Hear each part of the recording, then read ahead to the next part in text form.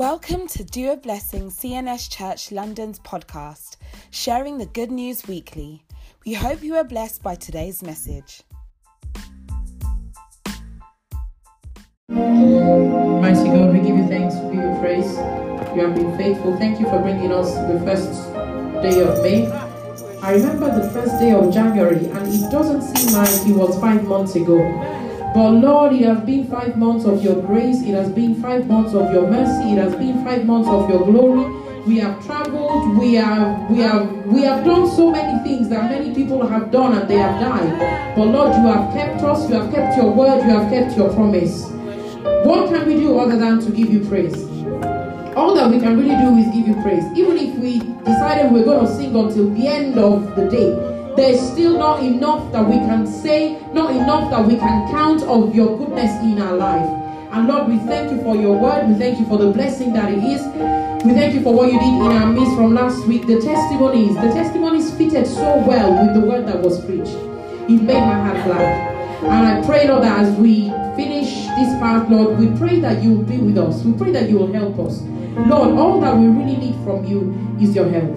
We pray, Lord, that you will send us your help, that you will give us the wisdom to speak, the wisdom to hear, and the wisdom to do. In Jesus' mighty name I have prayed. Amen. Amen. Amen. In Jesus' name. So I have a feeling that the song we sang just now, we might sing it again at the end. Because it's not finished. We didn't finish that song. But God is good. So last week I gave us an introduction to the Bible.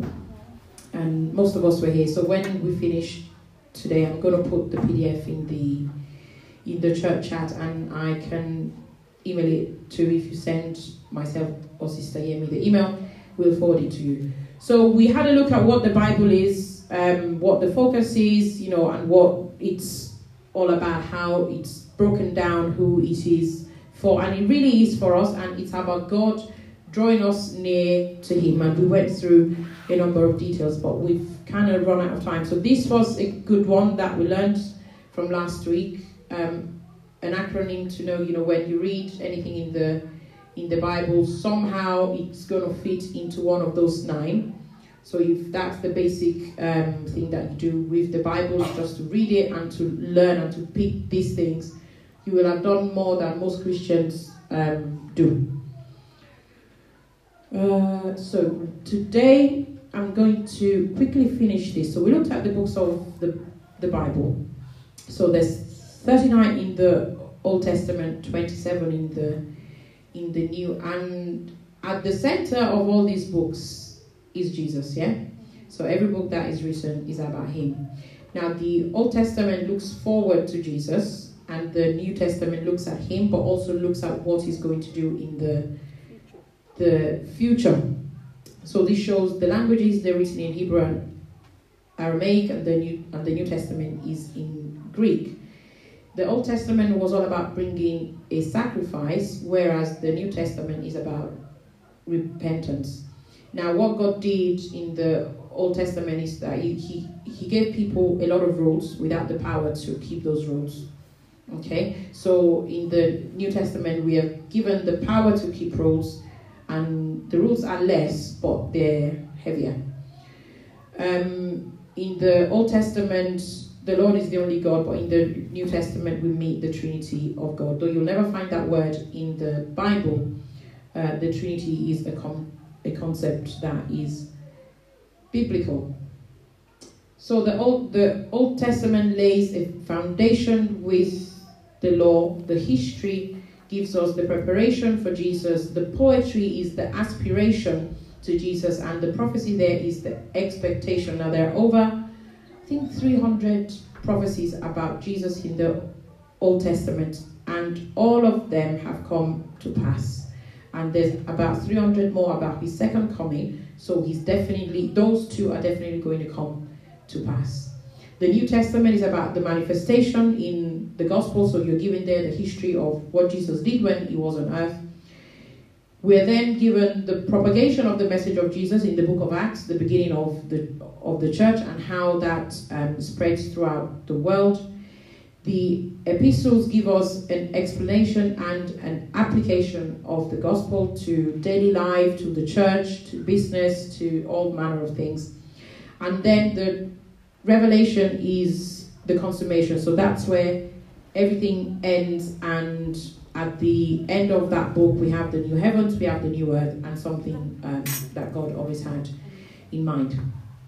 Something that I wanted to bring to us, and I mentioned this briefly last week, it's types. The Old Testament is full of types, it's full of patterns, it's full of people that when you look at them, they refer to something that is deeper, okay? And they usually have something to do with Jesus, as everything does in the Bible. So the Passover of the children of Israel from Egypt to freedom, that is parallel to the Passover at Easter, the Passover of when Jesus died and rose.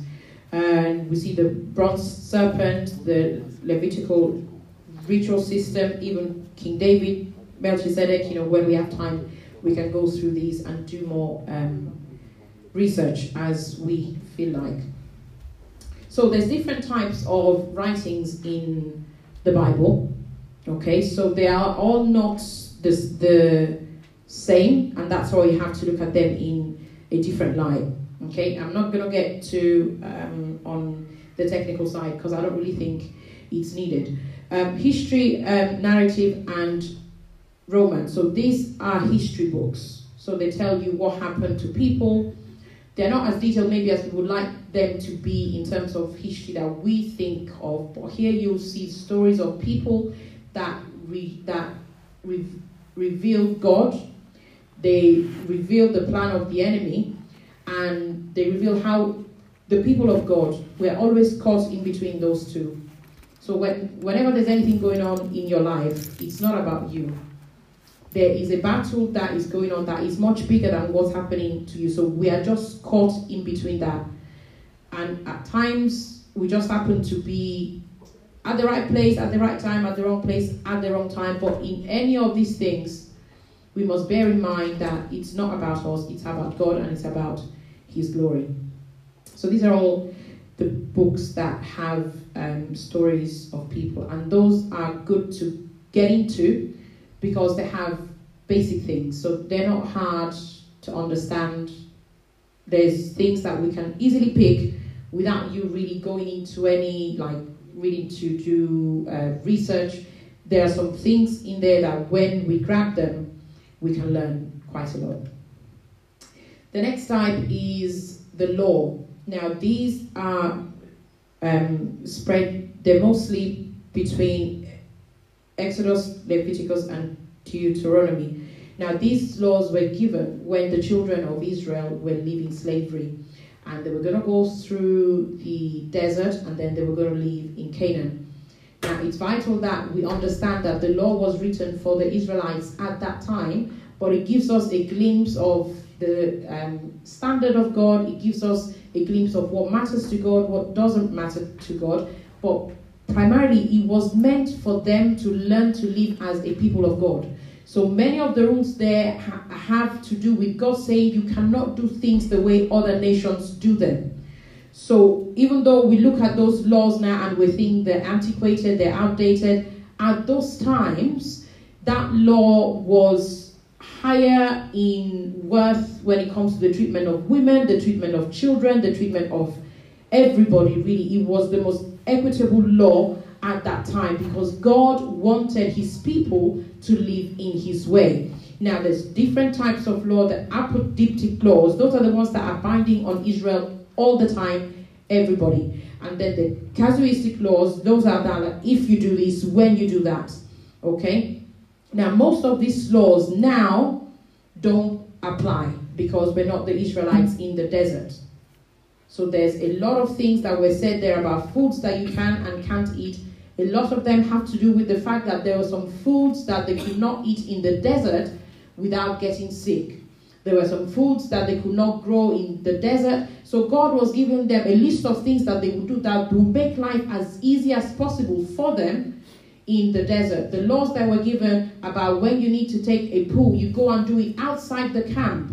That's to make sure that if you do it in the inside and then flies come on it, then everybody gets sick. Okay? Now, we have that same law because when we want to do a pool, we go to a toilet. But there's sanitation now, so God doesn't have to tell us that.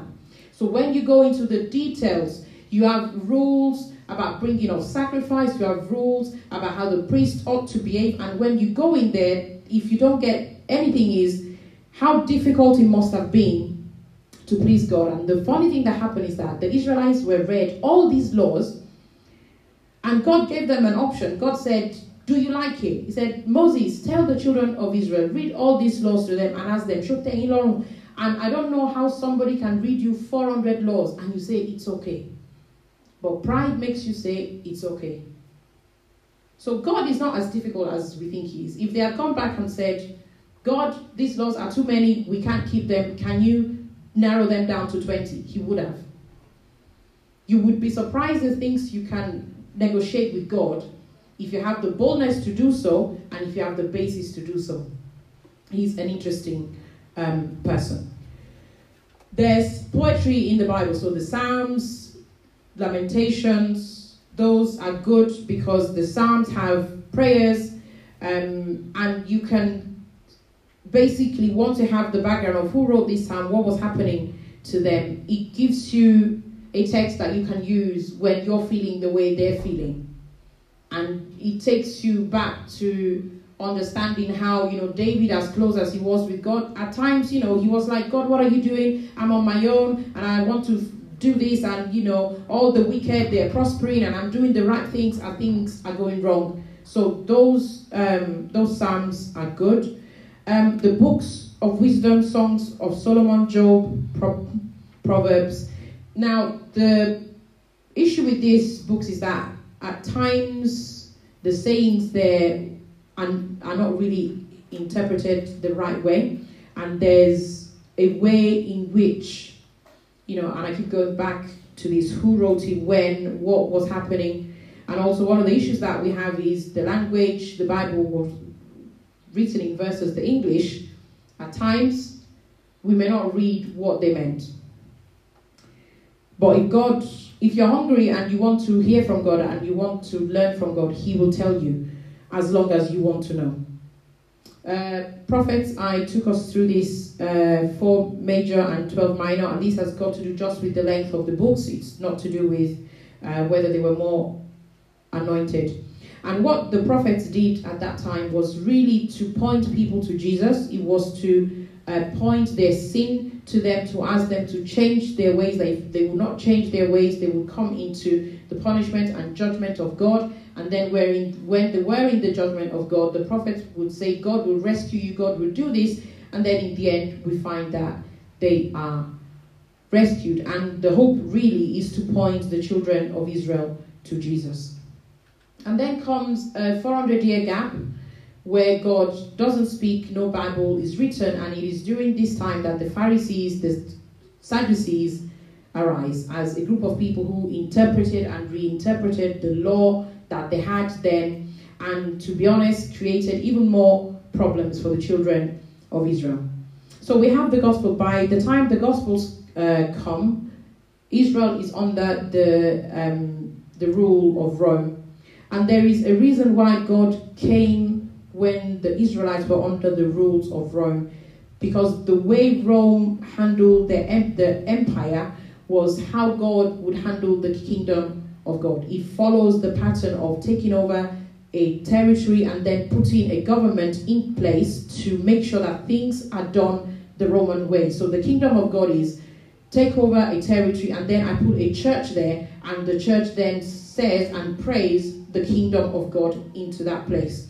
So as we are in this school now, there's an expectation that our prayers will somehow trigger a change, not just here, but also in the families of all the children. And I have to tell you, when we came back from lockdown, I asked the caretaker here, I said, what was the impact of COVID? Has anybody died? And he said, none of the children and none of the parents, none of the teachers, nobody that is affiliated to this school has died of COVID. And now that is not an accident. because we are in an area with a very high proportion of Asians, and they were one of the hardest hit. So for nobody in this school to have them or their immediate family die, it is because we're here, and it is the cover of the Holy Spirit that dwells here on a weekly basis. Parables, so these are within the Gospels, and they are a story where we learn. Okay, so all of us will have read a parable at some point, and they're there really to teach us about Jesus and the kingdom. Then we have the letters, and we have gone through a couple of them as part of the Bible study, and the apocalyptic. Now these two are Revelation and Daniel, and they're full of dreams, they're full of things that are a little bit difficult to interpret, so they tend to be the books that maybe you need to do a little bit more of study to get. But even failing that, as I said, if you're hungry, God will reveal things to you that you need to know. Okay, so that's just finishing off the Bible. So what I want us to focus on is not the technicalities of how you interpret, because that's a different thing, and we don't really need to go into that now. But I want to let you know what are the factors that influence the way you interpret the Bible. So if you are in this church, if you've been a Christian for any period of time, you have at some point in time interpreted the Bible, but how you do that is affected by a number of things. What is your opinion and what is your view of God? Do you think God is a father that is loving and he wants the best for you? Or do you feel that God is a manager that just wants you to do some certain things, and he's interested just in those things he wants you to do, and then the rest of your life, well, that's your problem? Or is God someone that is to be feared, someone who is terrible, someone who can damage you, someone who can hurt you? Who is God to you? How you interpret the Bible is influenced by how you see the person who actually wrote it. So some people say, well, it's man that wrote it. Yeah, well, yes and no, because man was inspired by God. So when you look at all these three and you read the story of David, for example, what you see is different based on how you see God. So we can, even now, we can hear the same sermon, we can hear the same teaching, we can even be given the same prophecy, but how we will view it and how we react to it depends on how we see God. Now, the true view of God is this first one. Yes, he's a father, and for those of us who were in the Bible study on Wednesday, we also learned that God is a creator, God is a father, God is a friend, and God is a judge. Now, there are some that might see God just as a friend and a father that can just spoil you. Then there are some that just see him as a creator and a judge who can be quite mean. But the truth is that God is a balanced God. And because he is balanced, we have to see him in a balanced way. And the best way to see him out of all the three here is as a father. And he will ask you to do things, he wants you to do things, and then when you get things wrong, yes, he can punish you. But the truth is, we have to come to the word of God with the mind that he is a good God, and he's trying to make us be the best pattern of ourselves that we can possibly be. Another thing that influences how you view the Bible is that what is your view of the authority of the Bible? Now, there are three. I've got two on here and the third one on the next slide. So is it just a blueprint and a pattern? So this is the highest level of view of the Bible. So when I read the Bible, am I looking for what should I do? How should I do it? When should I do it? So this is saying that, the Bible has the first, the middle, and the final say. And it's saying that the Bible is the will of God, and I can apply it to my life now. So that's one view. The other view is that the Bible is a model and a guide. So it models how God deals with the human race and provides a blueprint, and it's not always straightforward, which is true. So I think the Bible is both of these. Then there's a third view that says that the Bible is an inspiration. So yeah, it is the Word of God. No, it's not the Word of God. It's a literary work. So it's just the books from 66 people who have something credible to say, and it has some value in the early church, but it doesn't have value now. Now, there are some out there that will tell you that the Bible is out of date. There are some out there that will tell you that the Bible was written by men. There are some of them out there that will say all manner of things that brings the Bible down. Now, whichever view you settle with in your mind affects how much you get from the Word of God. Now, the one thing that is technical that I did put in here is this, and this is important for us. The dispensations are what I can say seasons in the dealings of God with human beings. So it's like a contract. So I can be in a job and my contract can be 9 to 5, or my contract can be 9 to 12. My contract can be permanent, my contract can be hourly. So how this works is that at all of these dispensations, God dealt with people in different ways. So the innocent one, that was in Eden, the relationship with God here was pure. Then sin came, and we came under the dispensation of conscience. And that's when we knew right from wrong without having the power to do right. So here we've fallen. No.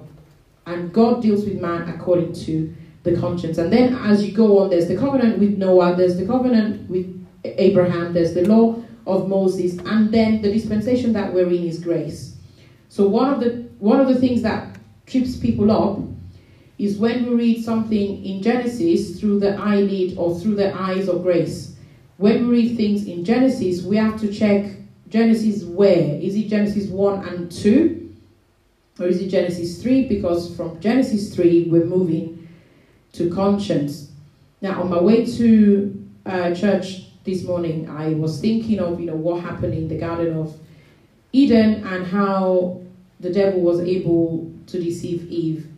And what God said to me is that if Adam and Eve had come to me when the devil went to them saying whatever he said, I would have given them the inside scoop saying, this devil that is talking to you, this is what he did in heaven. This is the trouble that it caused for us in heaven, and that's why I have sent him down to earth. So all that you need to do is to say no thank you and be so great that every time he sees you, he'll know what he has lost. But the reason why God puts human beings in the same place with the devil is that he wanted to make sure that people that are within because they want to, not because of what they can get from him. So Adam and Eve had everything, everything. The one thing that was missing was for their own good, but they felt that God was cheating them, and what happened, and here we are. And the truth is that God could have put Satan and humans in different places, but God really wants people who want to be with him. So all our problems, he could make all our problems go away now, but then we would never really know why we were with God.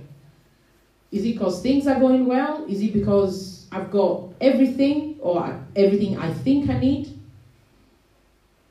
And that's something for us to ponder on. Now, 3-step to interpretation, and this goes, for both the Word of God and also for prophecies. There are 3 steps. So I said last week that God does not owe us an explanation, he owes us a revelation. So when we get a revelation from God, either through his word or through a prophecy, there are steps that we need to take. So the revelation is the knowledge of God. The interpretation is what does it mean, and the application is what you need to do. So we went through this at the conference I went to Saturday of last week. So they broke us up into groups of 3, and we had to do some exercises around this. So we had one person that was the person we would give the message to. There was one person that was going to see, and then there was a person that was going to interpret what the second person saw. So I was the interpreter, so I did step 2 and 3, and one of the ladies did step 1, revelation. So she said that she could see a room that had ashes on the floor, lots of ashes from things that have burnt, that have broken down, and then she could see gold at the top of the room, and the gold was dropping down, and then there were some flowers. So came the interpretation, and I was like, okay, what I feel is the ash is something that has burnt, something that has gone wrong, something that has died, and the gold is God saying, I'm giving you something glorious. Something glorious is coming. It's dropping down from heaven, and it's going to cover all the ashes. And then the flowers there are for beauty. Said that God is going to make your life beautiful in his own time. Now this poor lady, she was stunned. She was completely shocked. She was saying, what you're saying is accurate. And I said, okay, so tell me, because what they make sure we did there is to check that what we're prophesying to people is actually right. So she said, I had a relationship that broke down 4 years ago, and for 4 years I've been feeling depressed and down and thought that, what am I going to do now? I'm getting old, blah, blah, blah, the usual things. But she could relate with that dream. And why am I saying this? The interpretation I gave to it, I could give because of the knowledge of the Bible. So when the Bible says, I'm going to give them beauty for ashes, so that's where the interpretation came from. Okay, so whenever we get a revelation from the Word of God, we interpret it, and then the next step is, what do you do? So we basically told that lady to live with the promise and with the knowledge that gold is going to cover the ashes of whatever she had lost. And she actually felt like God had her in mind. And that is always the purpose of the Word of God, of prophecies, to make you feel that whatever it is that's going on, God has a plan for you, and God is not just silent. So when we now look at that, the revelation, that's relatively easy. Now, the interpretation and the application are the difficult ones, and the stage of maturity that you're in will determine where you go. Can I have someone to give this out to everybody? Brother Michael, or anyone? So I'll give this out now, and we'll go through it. So how mature I am, what does that mean? Spiritually, where am I? Spiritually, where are you? Spiritually, even where is anyone else who might come across, who might be giving you a word, who might be preaching, or who might be giving you advice even? Where is this person on this scale? And we'll go through these, and then we're going to pray. So we are made of body, soul, and the spirit. Another word for the soul is the flesh. And all that God really wants to do in all of us is to kill the flesh. He wants to kill the flesh. The flesh is the voice of self. The flesh is the voice of me. The flesh is the voice of, I'm going to have my way. I'm going to be all these things. And it doesn't matter who else has to pay for it. The flesh is the voice of sin. So the revelation will come through the spirit, and then it has to pass through the filter of your soul, which is why God is trying to kill it. Because the more dead your flesh is, the more of the revelation of God will be interpreted in the way that God has in mind rather than the way that you have in mind. So as I said, the story of David, you can read that and look at the loyalty of David and say, I've got to learn to be a loyal person.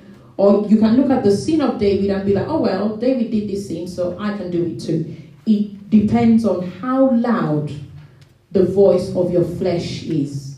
And the whole purpose of the word of God, the whole purpose of prayer, the whole purpose of prophecy, the whole purpose of anything we do here is to kill the flesh. Now the devil wants to make sure that that flesh doesn't die. Because he knows it doesn't matter what the revelation you get, what sermon you get, what prophecies you get. If your flesh is alive and if it is loud, you will always get less than what God had in mind. And that's all the devil wants. If he cannot make you go to hell, he will make sure that even if you go to heaven, you will not have done anything because of the flesh. So what are we fighting? When we talk about the flesh, if we open 1 John 2:16, if somebody can read that for me because I haven't got it up here. 1 John 2:16. 1 John 2:16.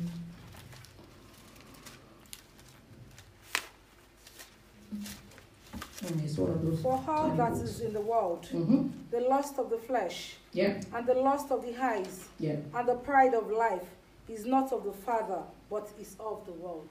Okay?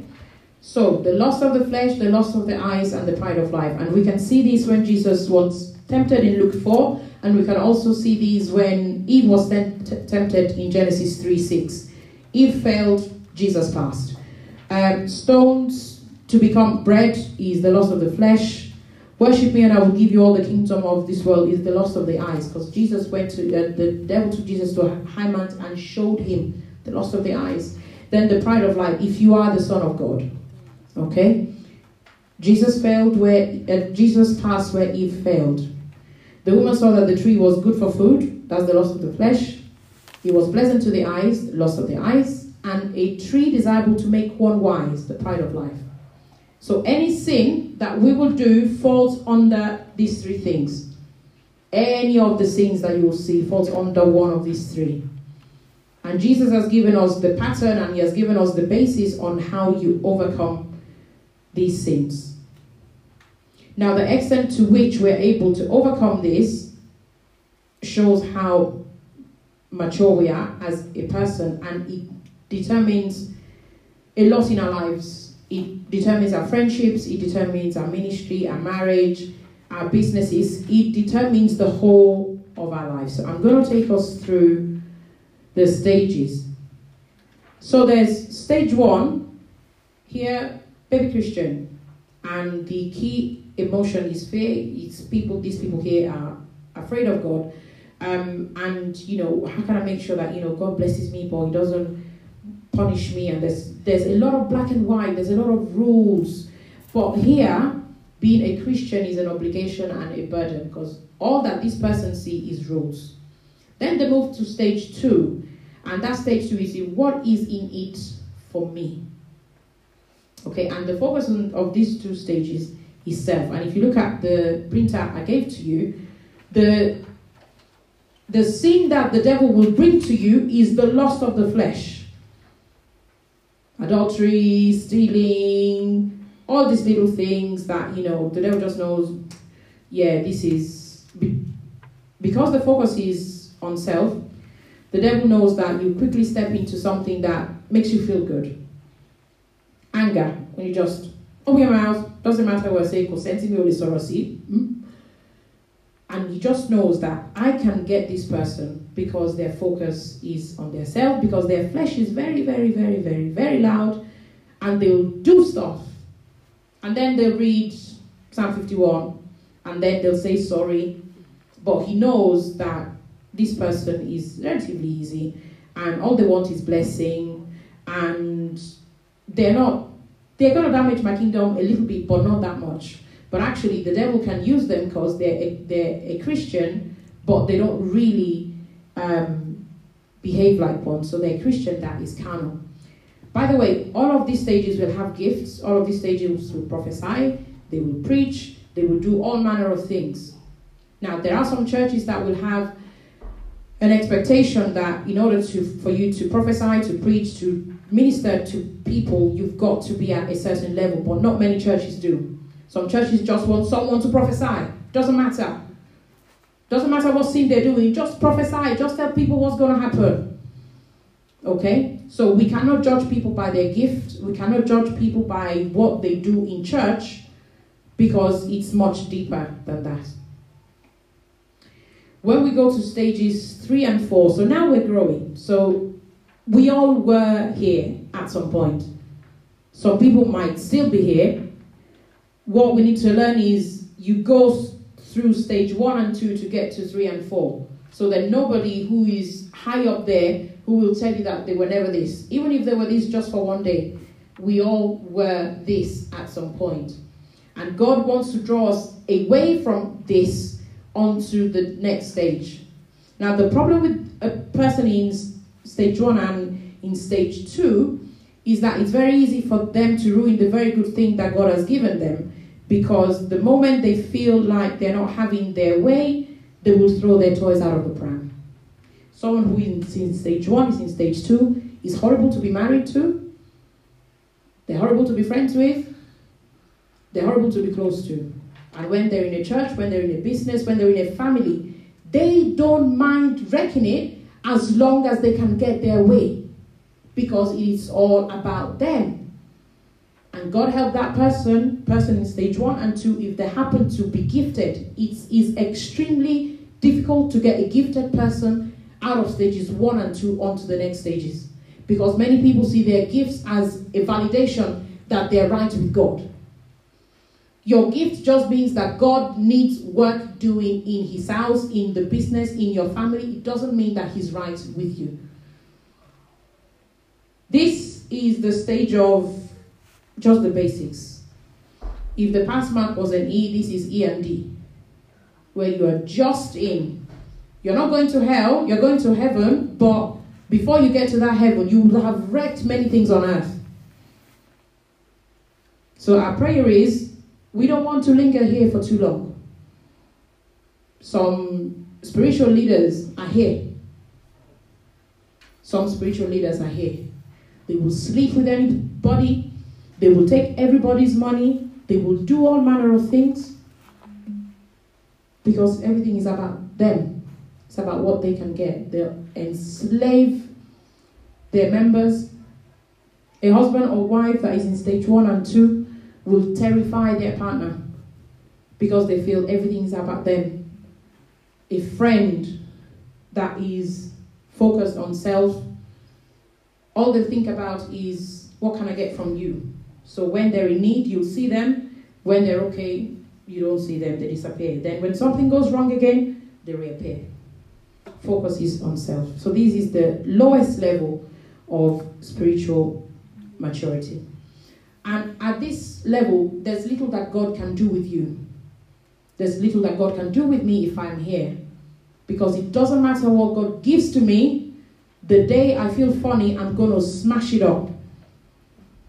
The day I don't feel like things are being done rightly, I will speak to people anyhow. I will do whatever I need to do. I'll tell my husband to go away and I'll do whatever. Or I will cheat, I will lie, I will steal.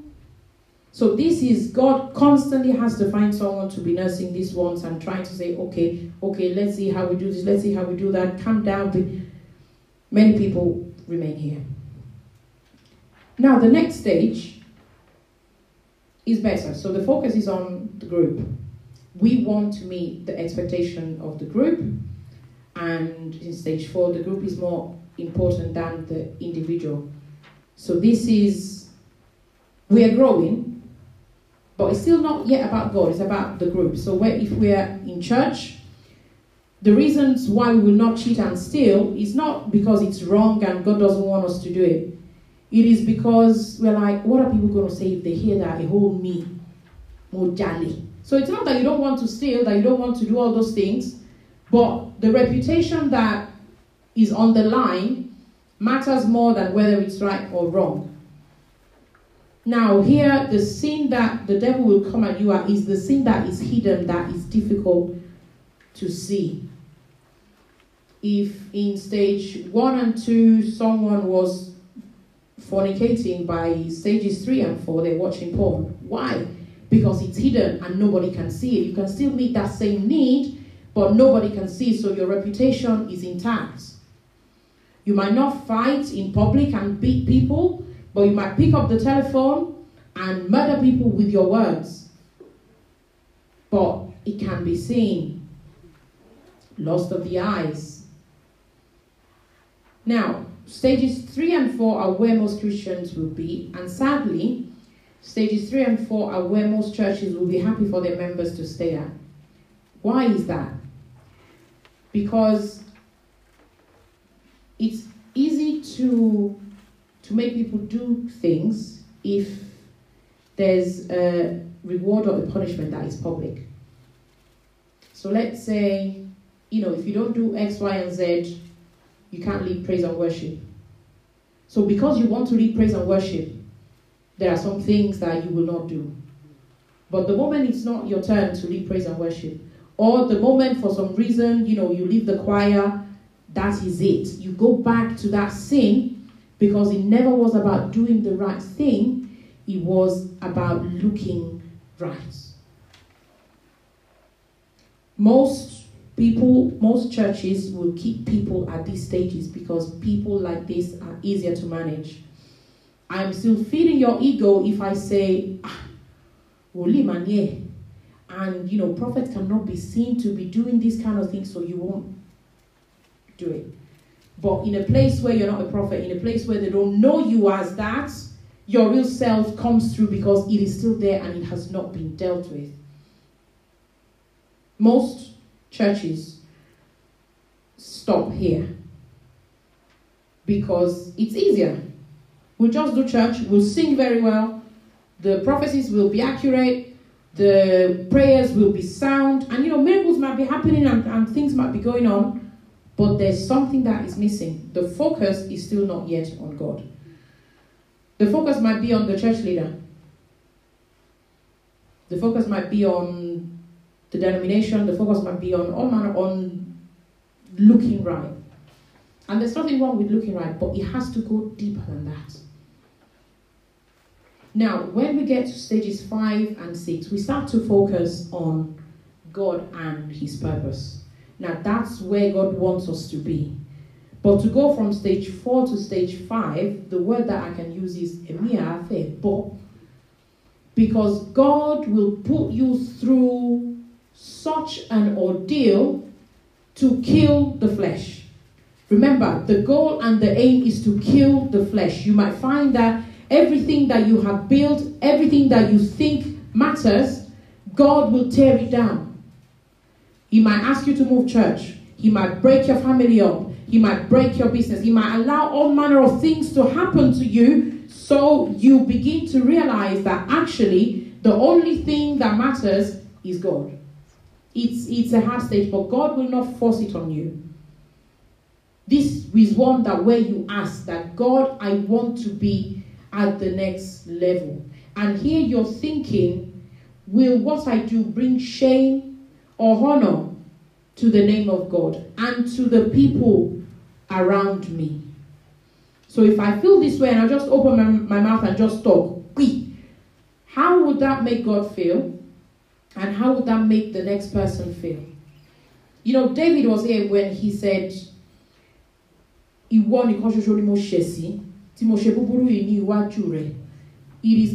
is against you that I have sinned and done this evil in your sight.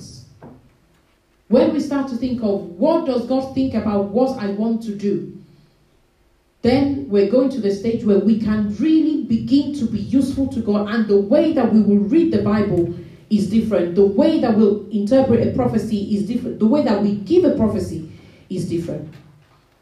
Now, somebody who is in stage 1 and is a prophet, is a pastor, for example, you might be having some issues with marriage, and someone in stage 1 and 2 will tell you, oh, your husband is your problem, your wife is your problem, and if you leave them, your life is going to be better. Someone who is mature and who is grown will have a conversation with God and say, okay, fine. The husband or the wife is the problem of this person. What are they doing to this person that is making this reaction come? What's the biblical basis for God saying your husband or your wife is stopping your progress? And because you have some knowledge of the Word of God and the principles of marriage, you can fix the situation there as a mature pastor or prophet that an immature one would not. Simply because the lens through which you see life has changed. The lens through which you see the Word of God, the lens through which you see the revelation that you are given has changed. When we focus on God and His purpose, then what we read can change our lives. What we read can change the lives of people around us, and what we read can kill our flesh. I know so many people who can preach the best sermon, and then you get close and you are confused because their life looks nothing like what they're preaching and what they're saying. That's why I said we cannot look at gift. And the reason I gave you that chart is for us to think about where we are, not where somebody else is. Although it will help you to make sense of things if you think of how alive or dead is my flesh, or the flesh of this person. And it gives an understanding. Now, when a church leader is at stage 5 and 6, what he wants to do is pull as many people as possible into that. A church leader in stage 3, 4 just wants you to turn up to pay your tithes, don't make too much trouble, and go home. But a church leader who is at stage 5, 6, like the pastor that we have here, as Mommy was saying, he wants to pull people into doing the right thing because it is right. Not because of how it's going to make you look, or not because of, if I don't do this, God is not going to bless me. And it's difficult to do that, but it means building a people that are far more powerful than a church full of stage 3, 4 people. The things that God can do with people in stage 5 and 6, He cannot do with stages 3 and 4, but it's voluntary. You've got to ask God, God, I want to be a useful vessel in your hand. You know, the prayer we prayed last week is, Lord, I want to be the axe in your hand and I want to be blunt. Do you want to be blunt or do you want to be dull? It's absolutely up to you. I found these charts on the internet, and it talks about people in companies and how engaged they are. And I think, apart from the numbers, it applies to everything. There's people in the family, people in church, people in businesses that are these 3 stages. And I guess you can see where I'm going with the stages 1 and 2 and where they fit. So the stage 1 and 2 can be the actively disengaged people. When this person is not happy with something, they're going to tell anyone who wants to hear about it. Actively disengaged. They will wreck a business, they will wreck a family, they will wreck a church because their needs are not being met, things are not being done their way. So they're physically present but psychologically absent.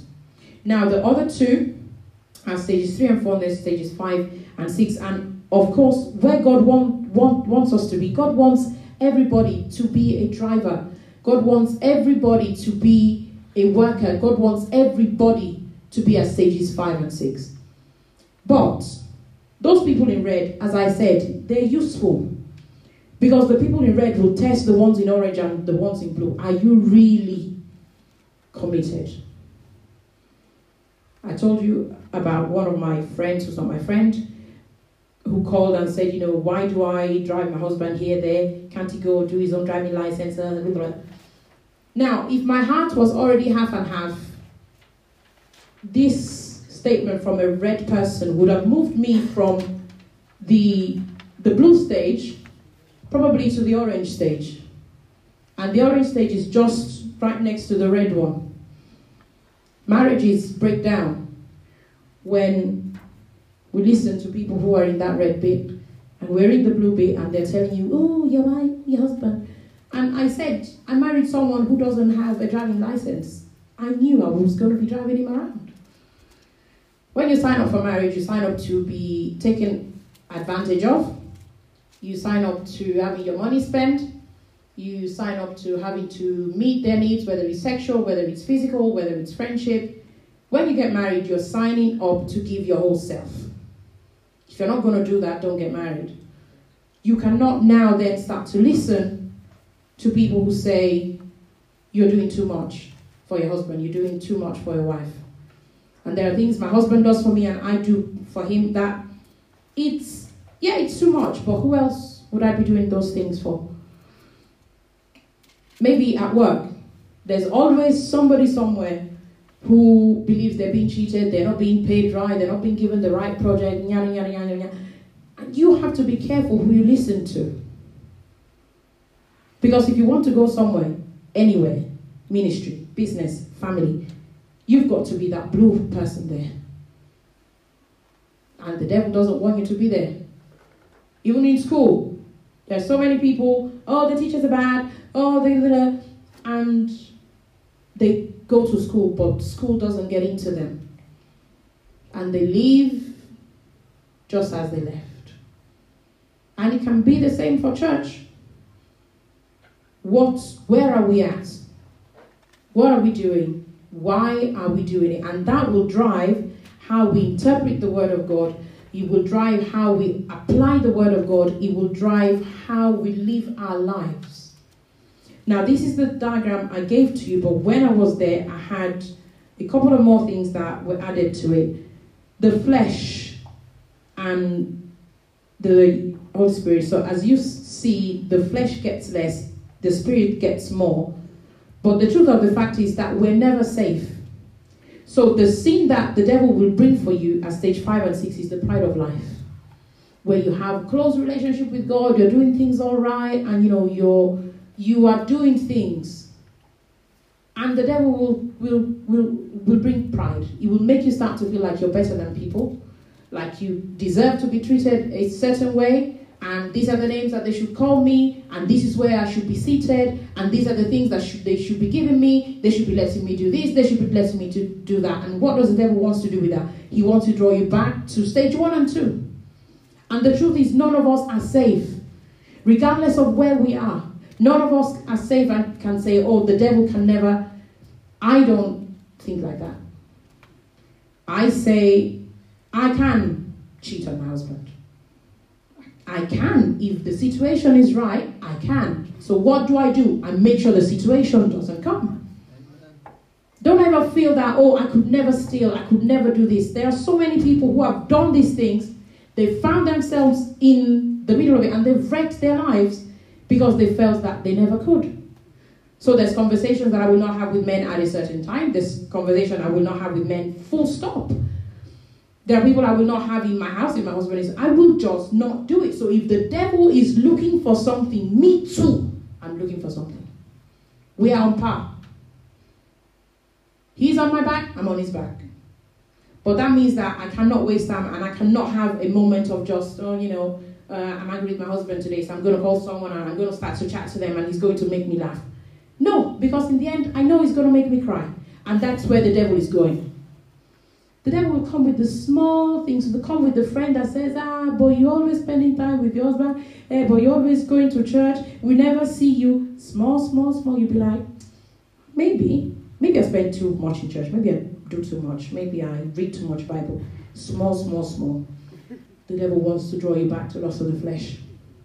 And those great pastors that we see out there with youth churches, maybe at some point, they were in stage 5 and 6, and then they just felt that they could never fall. Then guess what they did? They fell. Adultery, fornication, the little things that were like, how can a man like that, how can a woman like that fall for this type of thing? Stealing church money or doing fraud. It is because the devil has a tailor-made temptation for each one of us. He watches and he knows us well. He knows our bloodlines. He knows what made our parents fall. And he knows that if care is not taken, we will fall for the same things. So what is the word of God? The word of God is defense. The word of God is wisdom. The word of God is seeing where things are going. And the word of God is being able to find that out for yourself. And that is the greatest weapon that we give you here. This church is about creating powerful people. Power. Everything that we do, Bible study, Friday prayers, Sunday service, all the prayers and all the vigils, it's about creating an army. Not an audience. Armies and audiences are very different. Let us rise on our feet.